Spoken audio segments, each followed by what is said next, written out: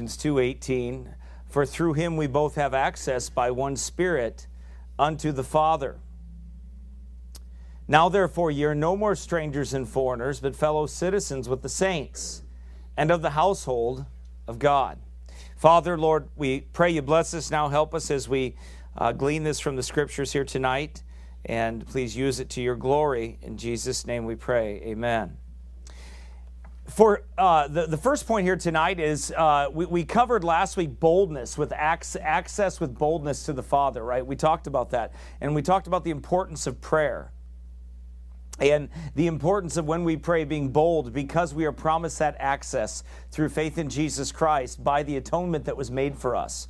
That gives us access to the throne room of God. We are right in the throne room of God forever. We are never barred from the throne room of God, because Jesus is never barred from the throne room of God.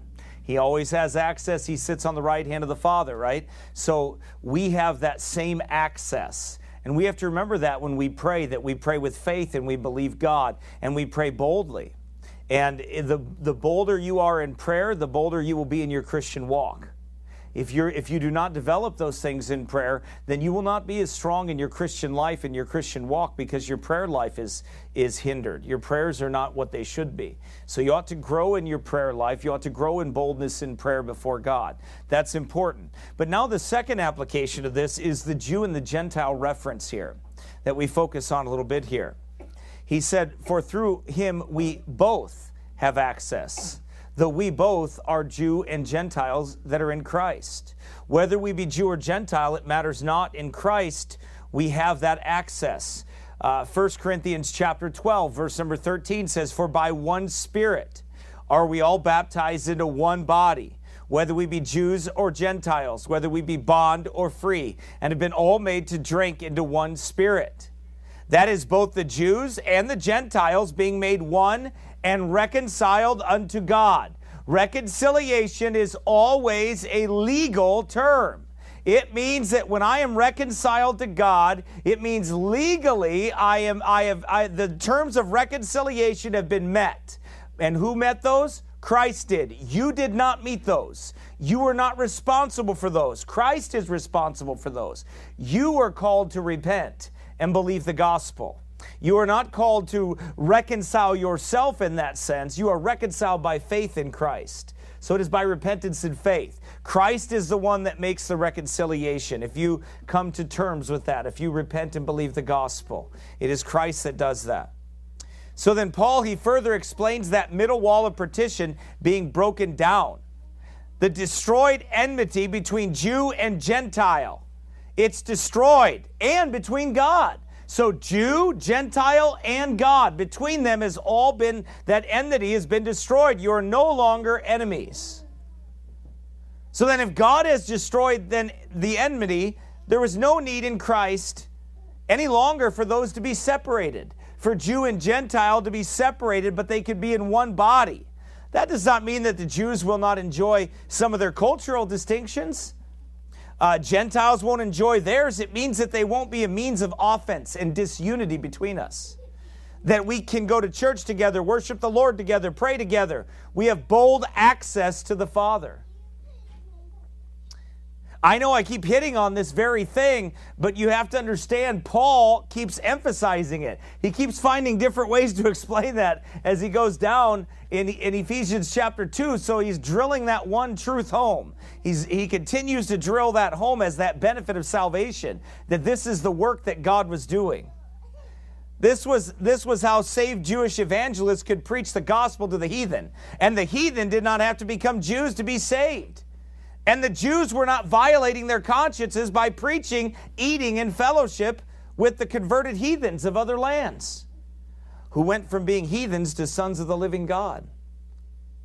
It's remarkable. You and I just lived thousands of years away from that. So for us to understand, nearly 2,000 years away from that, for us to understand the magnitude of that, it's kind of hard for us because we didn't grow up in that culture. But if you grew up in Jerusalem, if you grew up over in that time period, then all of a sudden Pentecost happens, right? On the day of Pentecost, the Spirit comes down and the mighty rushing wind, and they're filled with the Holy Ghost, and they begin to speak with tongues as the Spirit gave them utterance. And then and then 17 different languages are spoken at that time, and 3,000 are added to the church daily, such as should be saved. Remember, nobody up in the upper room, that wasn't about preaching. They were waiting for power from on high. Then Peter goes out and preaches, and what happens? Did Peter preach in tongues? No. Peter just went out and preached. And 3,000 people were saved. Men, women, and children. I think were added to that number. And he said they were added to the church daily, such as should be saved. That was a mighty gift. That was a moving of God. But the preaching is what led the people to the Lord. That's what the Holy Spirit uses, the foolishness of preaching, to save them that believe. He didn't use tongues. Tongues were a sign for the Jews to understand God was doing a work, right? And he was going to save those people. He did those 17 languages or so, or how many ever there was, to show them that the gospel is to go out everywhere.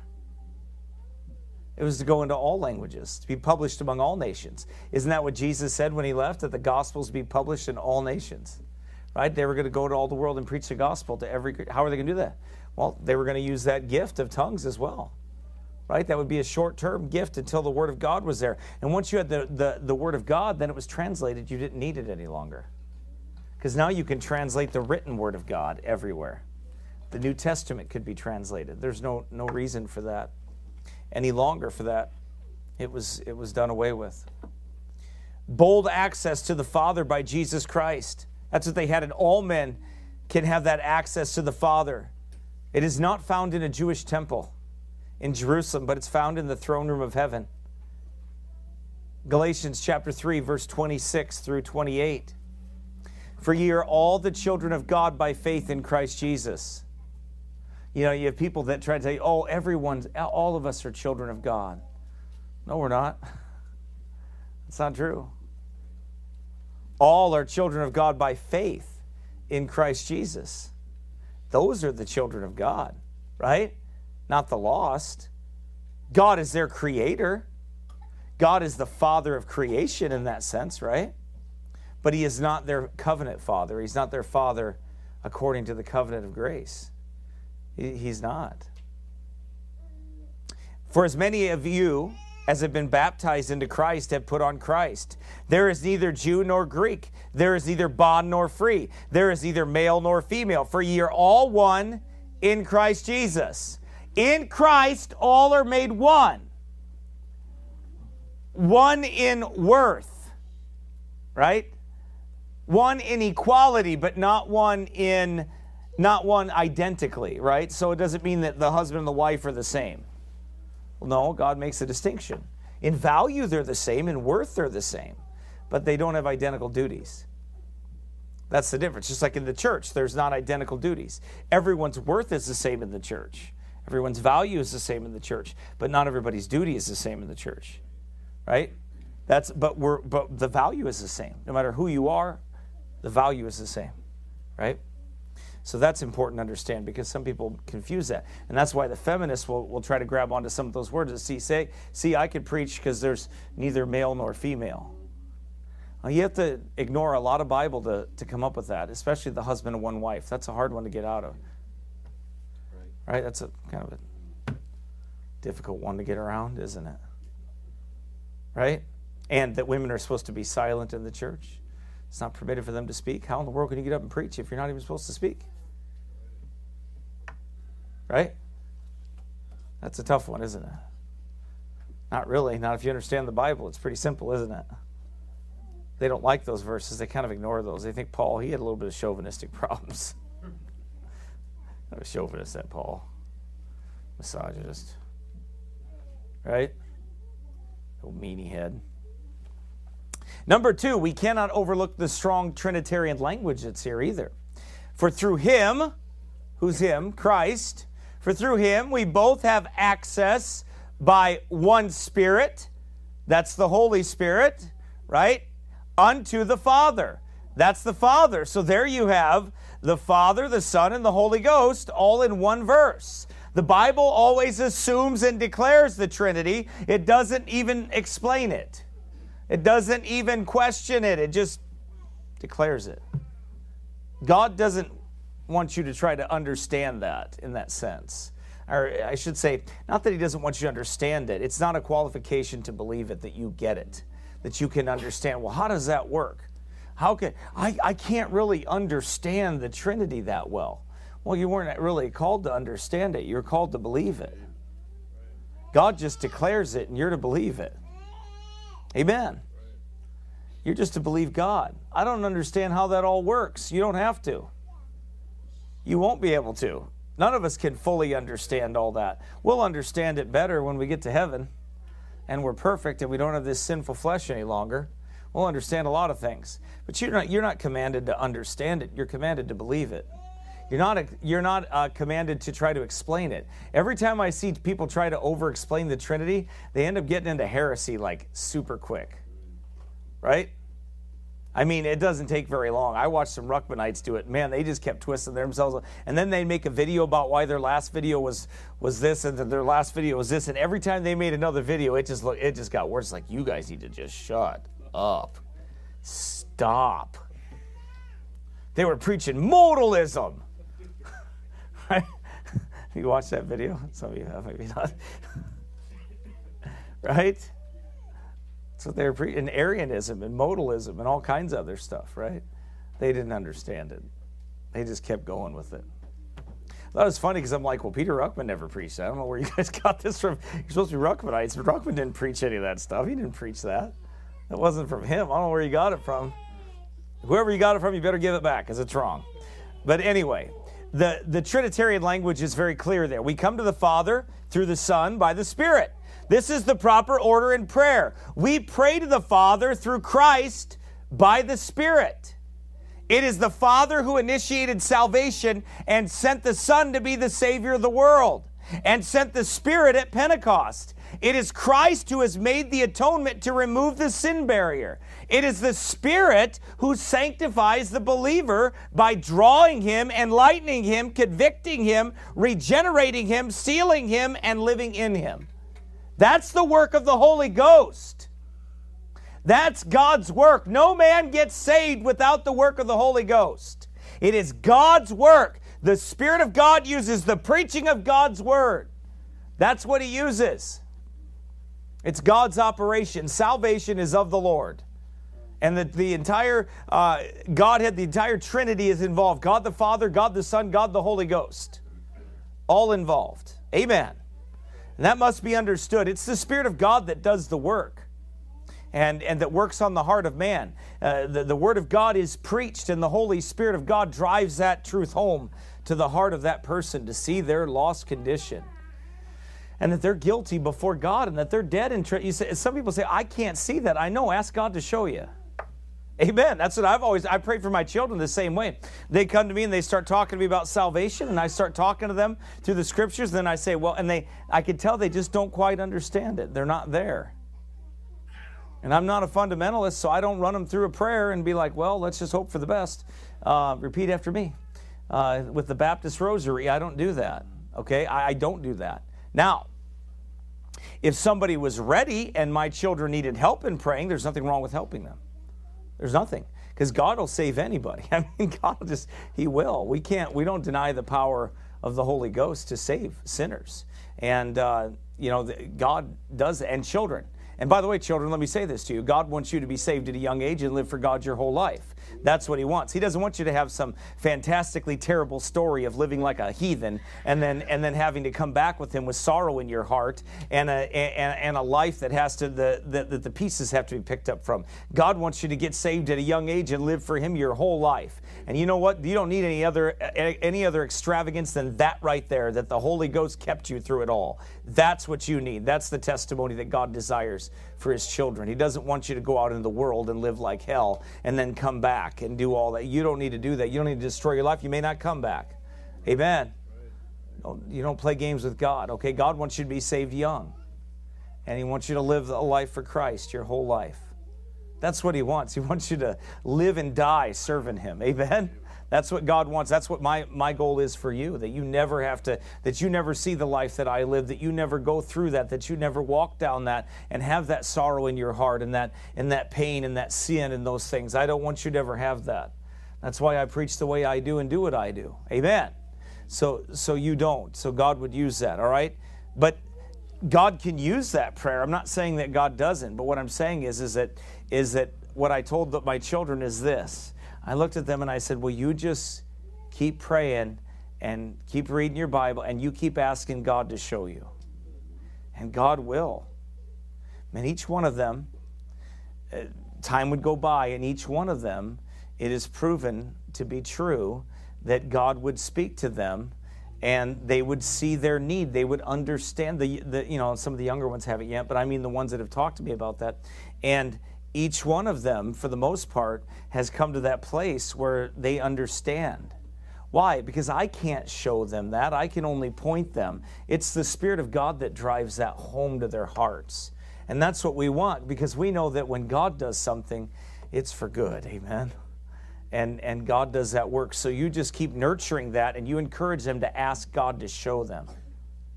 And that's what I've told them. You ask God to show you. He'll show you. God will reveal that unto you. You ask Him to.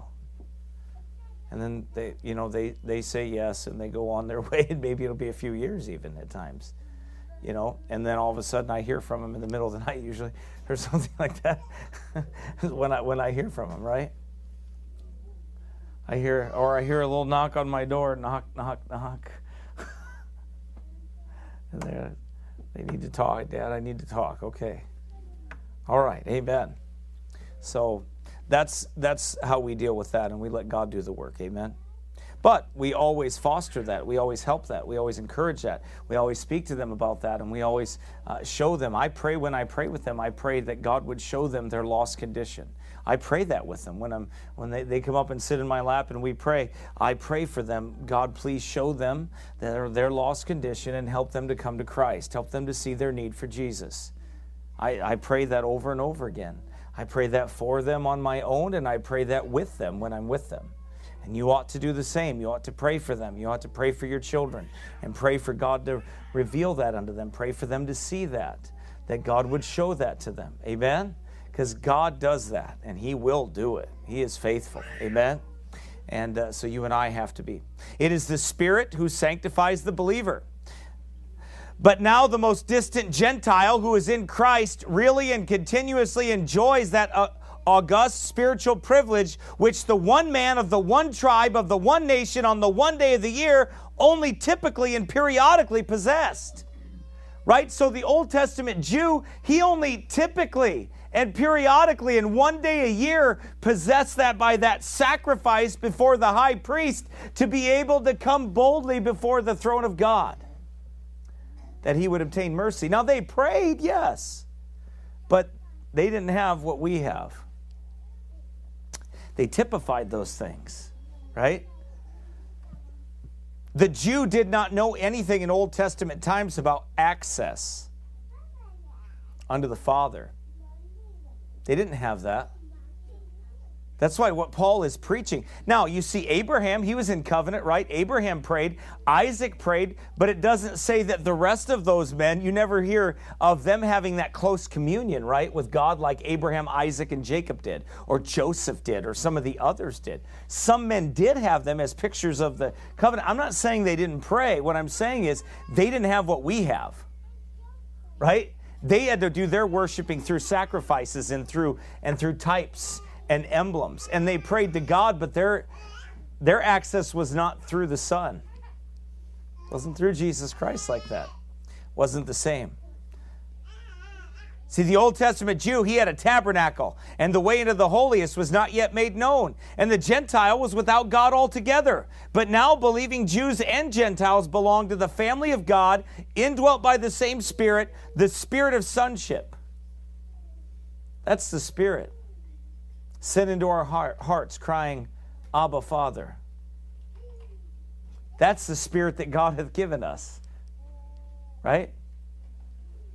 This is how Christ made Jew and Gentile one, by destroying the enmity and making one new man and one new body, so all could worship in Christ and come before the throne of God. There was no hierarchy any longer. There was no man except the man Christ Jesus to go through, the mediator. But we see the Trinity in action. We see the Father, the Son, the Holy Ghost. You have to miss the Trinity on purpose in the Bible. You have to miss it on purpose.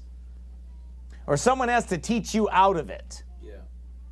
They just have to teach you, well, that's not there. Oh, really? It's right there. You don't see that, huh?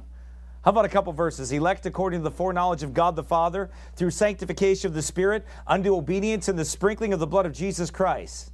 Grace unto you and peace be multiplied. That's a salutation. Yeah, I know. Isn't that something? He's mentioning it right there too. That's... How about Matthew 3:16, where we see Jesus being baptized? Turn there. And Jesus, that's the Son, when he was baptized, went up straightway out of the water. And lo, the heavens were opened unto him. And he saw the Spirit of God descending like a dove and lighting upon him. And lo, a voice from heaven saying, This is my beloved Son, in whom I am well pleased. That's the Father's voice from heaven, bearing witness. 3 distinct persons, right? 3 persons.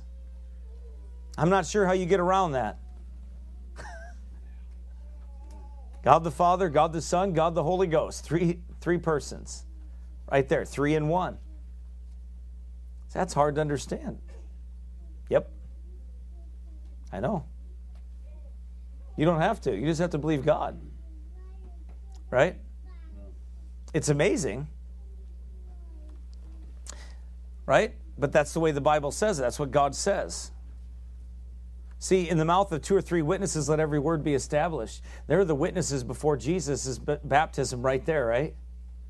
By the way, there also you have the God's seal of approval on believers' baptism, right? Now we know Jesus Christ is God. And he was being baptized to what? Fulfill all righteousness as a pattern for who? You. Not because there was something wrong with him, but he learned obedience, right? By what? The things which he suffered. Same way you do. Only he suffered it because of you and I, not because of him. That's the difference. He never once said, this is not fair. Did he? Why should I have to suffer for what these people do? He never said that. Right? That's love, isn't it? 2 Corinthians 13:14, the Bible says, the grace of the Lord Jesus Christ and the love of God and the communion of the Holy Ghost be with you all. Amen. Again. And of course, 1 John 5:7, for there are 3 that bear record in heaven, the Father, the Word, and the Holy Ghost. And these 3 are one. Boy, they hate that verse, don't they? They like to get rid of those clear verses. Let's get rid of that. That doesn't belong in the oldest and best manuscripts. You mean the most corrupted manuscripts? Right. They leave that out. They don't like that one, do they? So to sum up that portion of the verse before we jump into verse 19 for a few minutes here and do part of that verse, the proof that peace has thus been obtained for both is that both have equally free access to God. At the beginning of the verse, it is rendered that it is indicated that the nature of peace, but since as introducing the evidence that such peace was procured, it was given.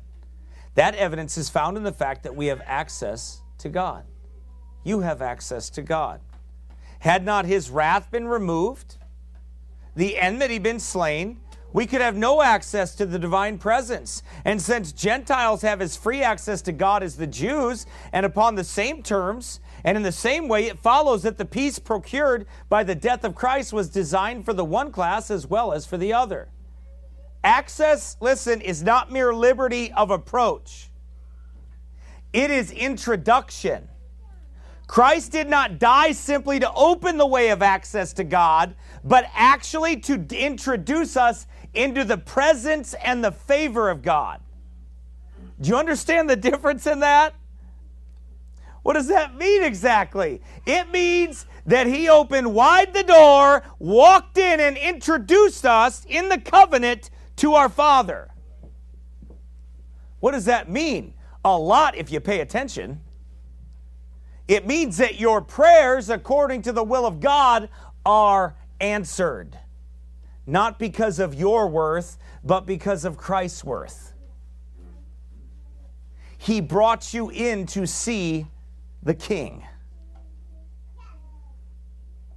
He gave you favor with the King. His favor. You get that, right? I don't have favor because I do a good job. You get it? Or I'm sinless, so I have favor with God. No. I have favor with God because Christ is sinless. Christ is perfect. How vain are we? That's a big one. Because sometimes when we pray, we almost think that we have to deserve what God gives us or earn what God gives us, when the favor has already been given. Do you understand that? It's not just He opened up the way for you to walk through the road.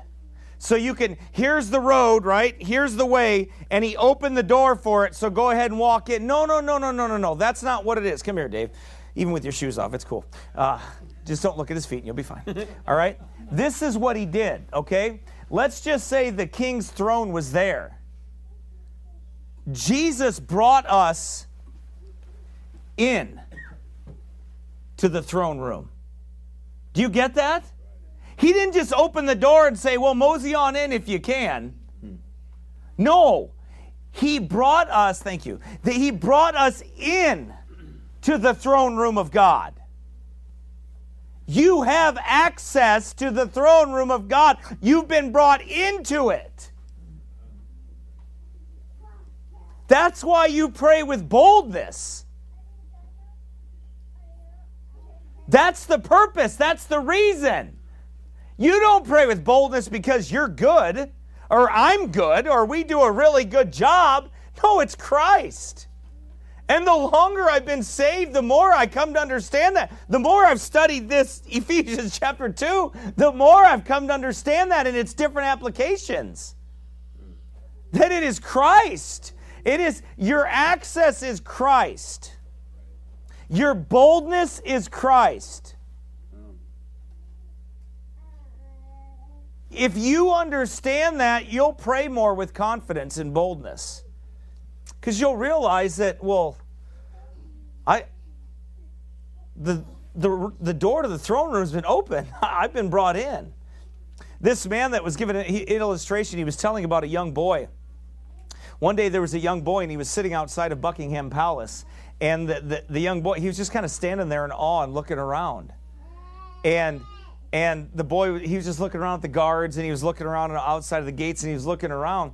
And this man said, oh, do you want to go in there? And he goes, yeah. And he goes, okay, come on, let's go. And he grabbed him, and he brought him past the first guards, and the guards just, nodded their head, right? And then he brought him in through the kitchen. He brought him in through the different compartments, and he asked the boy, so what do you want? He goes, oh, I want to see the king. So he kept walking him through the palace and walking him through the servants' entrances and walking him through all those places. And he walked him right into the throne room to the king, and he introduced him to the king. And the king called out to the man that did it, and it was his son. Right? His son the prince brought him in to see the king. And he had access. And that's exactly what Jesus did for you and I. He brought us in. In Christ, we are in the throne room of God. That's powerful. I've never understood it like that. Neither have I, really. I mean, I pray and I believe God's going to answer my prayers, but I've never really thought about that specifically before until I continued to study this. And it's like, this is amazing. Because that's what God wants us to understand. When you pray, God wants you to understand that. He wants you to see that. Access is not mere liberty of approach. It is introduction. Christ did not die simply to open the way of access to God, but actually to introduce us into his presence and favor. This is what all Scripture teaches. This is the context. This is what the context demands. Those for whom the death of Christ has procured peace and declared it what follows to be fellow citizens of the saints, members of the family of God, constituents, parts of that temple in which God dwells by his Spirit. It is a real, not a mere potential redemption and reconciliation which the blood of Christ effects. It's not like, oh, well, you have a chance to do this. No. By faith in Christ, by being born again by the Spirit of God, you are there. Why do you think Paul looks at them in the beginning of Ephesians and says you are set in heavenly, you already sit in heavenly places? That's why he says that. You're already there. Well, I don't feel like I'm there. Who said you got to feel like it? You live in a wicked world. Of course you don't feel like it. What you feel and what you are two different things many times. It doesn't really matter what you feel. It matters what the facts are. It doesn't matter how you feel. I don't always feel. Again, who cares? It doesn't matter. Facts are facts. Truth is truth. That doesn't have anything to do with the feelings of it.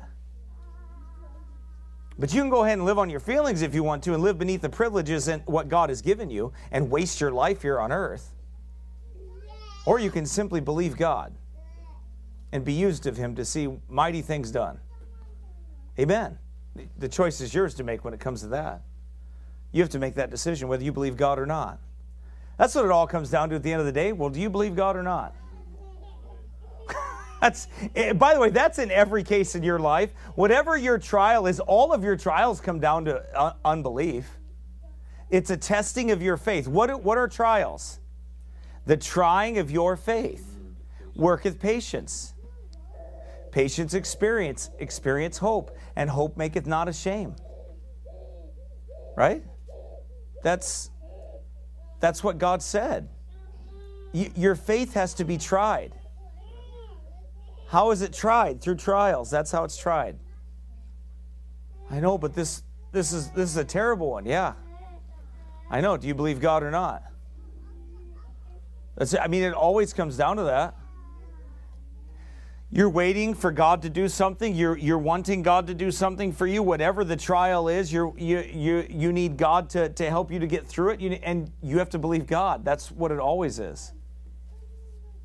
You either believe God and his goodness or you don't. That is what it comes down to. Every single trial. You know why if you get out of line, if you jump ahead of God and you try to follow your lusts and your passions and your desires, what is that? It's a lack of faith. You understand that, right? It's a lack of faith. That's what it is. Why? Because you're wanting to follow your lusts and your desires, and you're not trusting that your Heavenly Father knows exactly where you are and has given you exactly what you need and wants you to depend on him. So you don't want to wait on him. You want to go ahead of it and get what you want, how you want it, when you want it. Right? That's a lack of faith. So God tries your faith with those trials to grow your faith. And you think that though some strange thing has happened unto you. But it's not that strange. To you it is. To me it is when we're going through it, but it isn't. It's a testing. It's a trying of the faith. He died the just for the unjust to bring us unto God. Bring us nigh unto God. This introduction into a state of grace is not identical with the peace procured by Christ, but the effect or sequence of it. Having made propitiation or secured peace, he introduces us as our mediator and advocate into the divine presence. So it's because peace was paid for, that's separate. Christ paid for that peace. Now the fruit of that peace is you having access to the Father. You walking into the throne room, him bringing you into there. God seeing your prayers as Christ's prayers when they're according to his will. That's why they're answered. Right? That's the reason. That's what, not because you're good. Right? It's not because of you. It's because of Him. Amen. But remember that. You ever forget that, God's going to show you how good you're not. He'll remind you of that.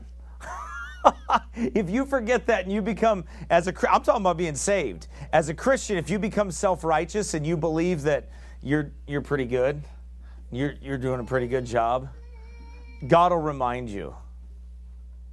God will allow trials to come in to test your faith, to try you, to see whether you will follow Him or not, and to humble you and to teach you. Amen. That's what God does.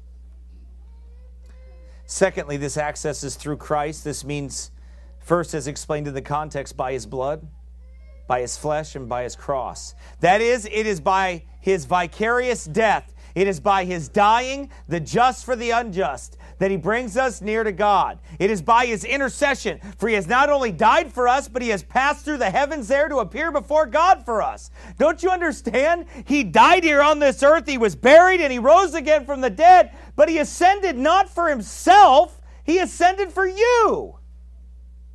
That's why He ascended, and for me.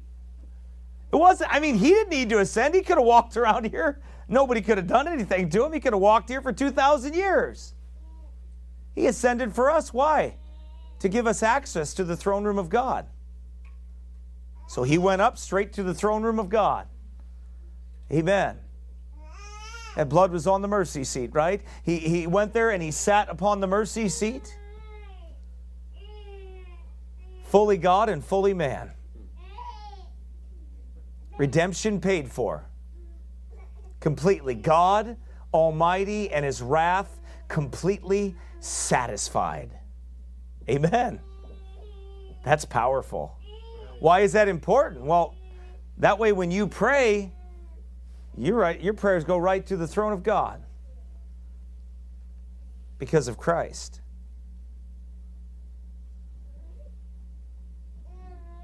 It is therefore through Him as our mediator, our intercessor, introducer, our forerunner, that we draw near to God. Don't you get it? It's through Christ that you draw near to God. You can't know God without Christ. And I'm going to tell you something right now. If you don't get to know Christ through the Scriptures and understand who He is, fully God and fully man, and enter into the sorrows of the man of sorrows, and understand the trials that He went through, and the temptations that He went through, and the struggles that He went through, and all of those things, you lack peace and comfort because you don't understand Christ as the man. When people go through depression and issues like that, and anxieties and mental troubles and turmoil, the one thing that they don't do, that they neglect to do, is go to Christ and go to that Garden of Gethsemane and go to where Christ suffered and go through His temptation, the Bible calls it, and see Christ through His temptation and His trials and gain strength from that. I'll tell you what, when I was going through depression, one of the one places that God took me was through Christ and the man Christ Jesus, and seeing Him as a man and showing me that He was fully God and fully man. And you've understood Him being fully God, but how much have you understood Him being fully man? And how much security and how much strength and how much compassion and how Christ builds your faith when you study Christ as the man. Suffering man. That's to build your faith and encourage you. Why? Because as He was in the world, so are we also in the world. And as the Father gave Him victory, and as He trusted His Heavenly Father, you have to. And as He went through those trials, and He didn't use any of His power as being God to take Him out of those trials. You get that, right? Like Jesus never eased His comfort by using the power of God. Only through prayer, fasting, and prayer, and the same means that a man would. But He never used any miracles to help Himself.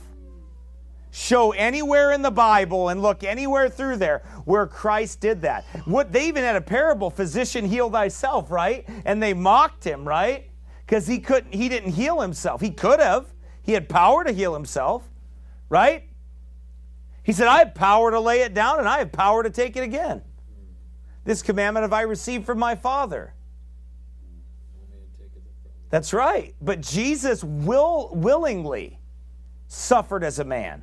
Willingly, never, like he didn't go walking on water to make his trip easier. He didn't go do it. What did he do? He suffered as a man. He submitted himself. He didn't look at Pilate and say, I'm God and I'll kill you.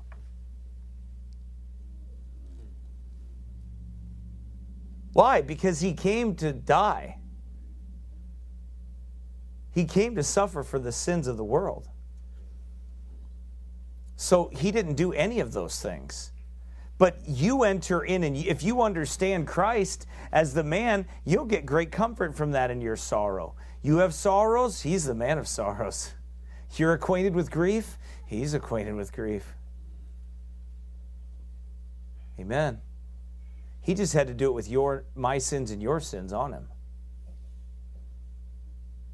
How much sorrow would that be? You didn't even sin, and you have it on you.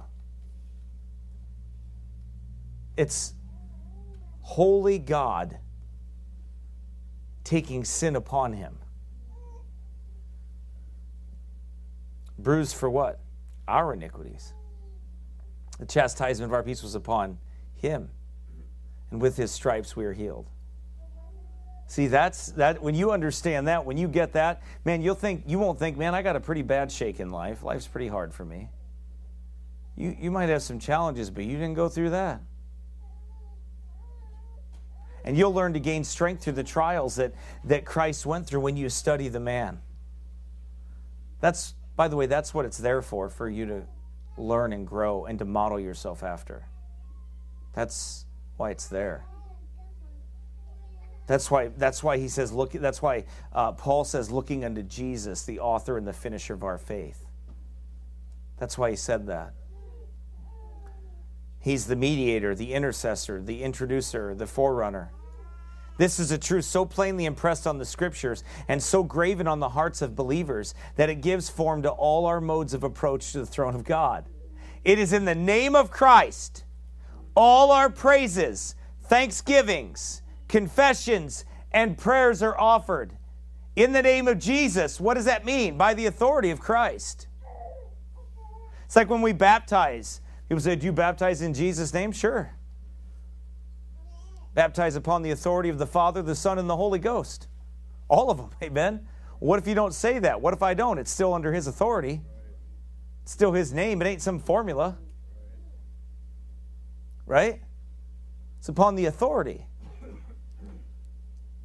It's God's authority. That's what it means to do something in his name. Well, I pray in Jesus' name. Why? Because of his authority. He's the mediator. That's why we pray in Jesus' name. That's why all of our prayers are according to Christ and in Jesus' name. Amen. That's why. Because he's our high priest that can be touched with the feeling of our infirmities. He was in all points tempted like as we are, yet without sin. He's our high priest. That's why you pray in Jesus' name. Because that's our bold access unto the Father. Recognizing Christ. When all our praises are to be to Christ and through Christ. All our thanksgivings are to be through Christ. All our confessions are through Christ. When you go to God and you confess your sins, he says if we confess our sins, he is faithful and just to forgive us our sins and to cleanse us from all unrighteousness.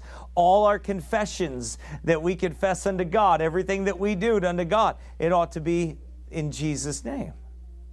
It's upon his authority. It's through him. He's our mediator.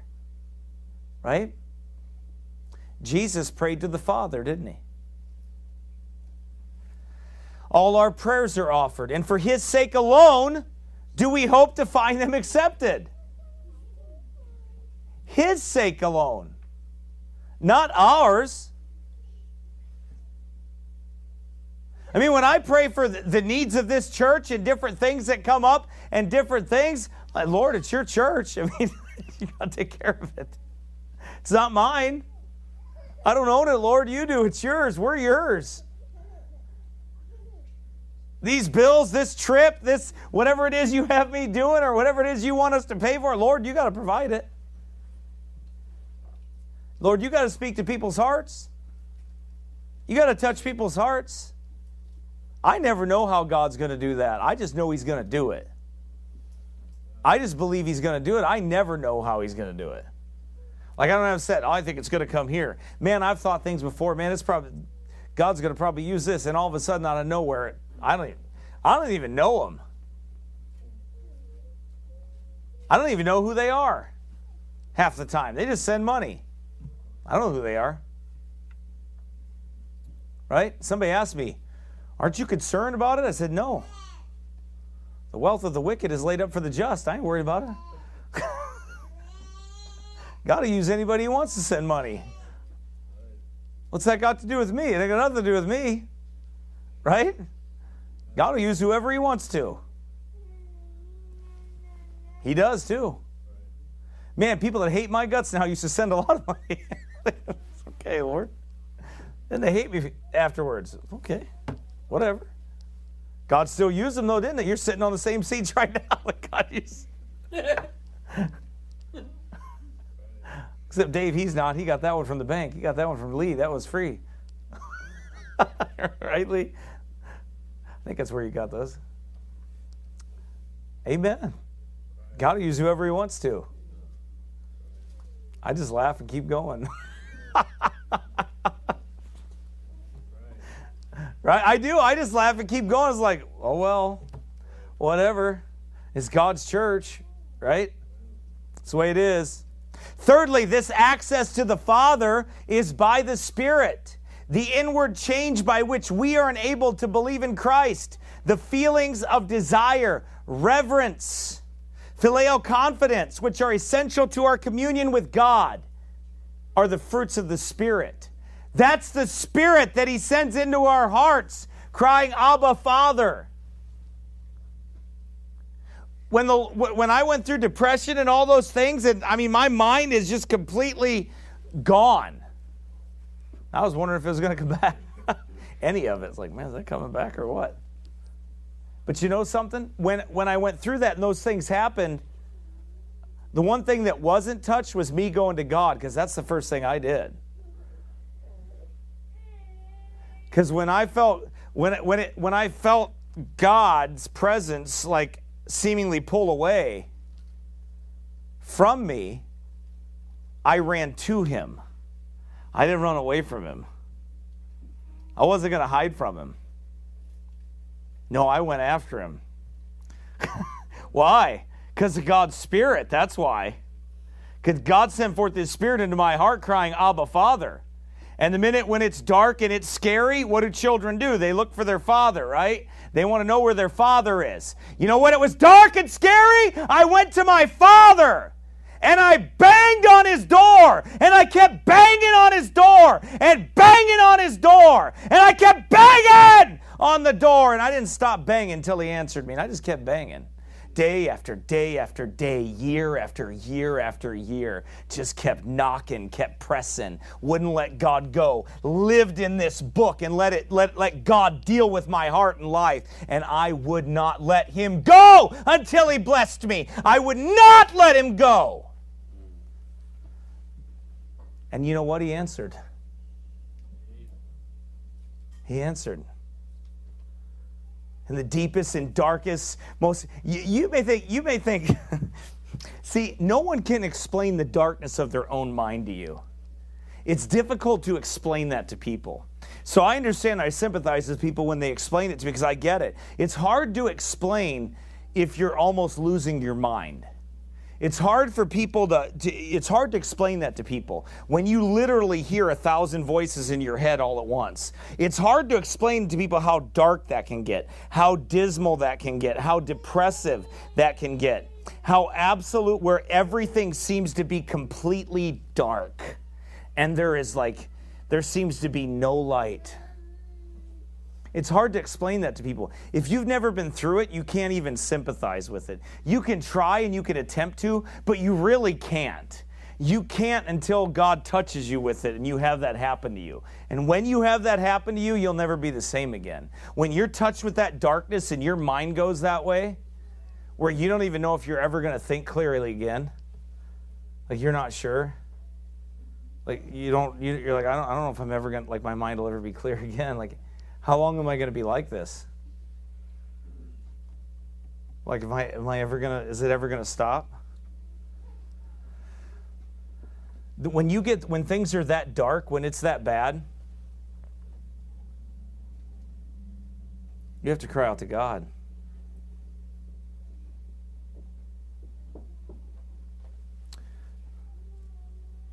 But you want proof of the Spirit of God with you, that's one of them.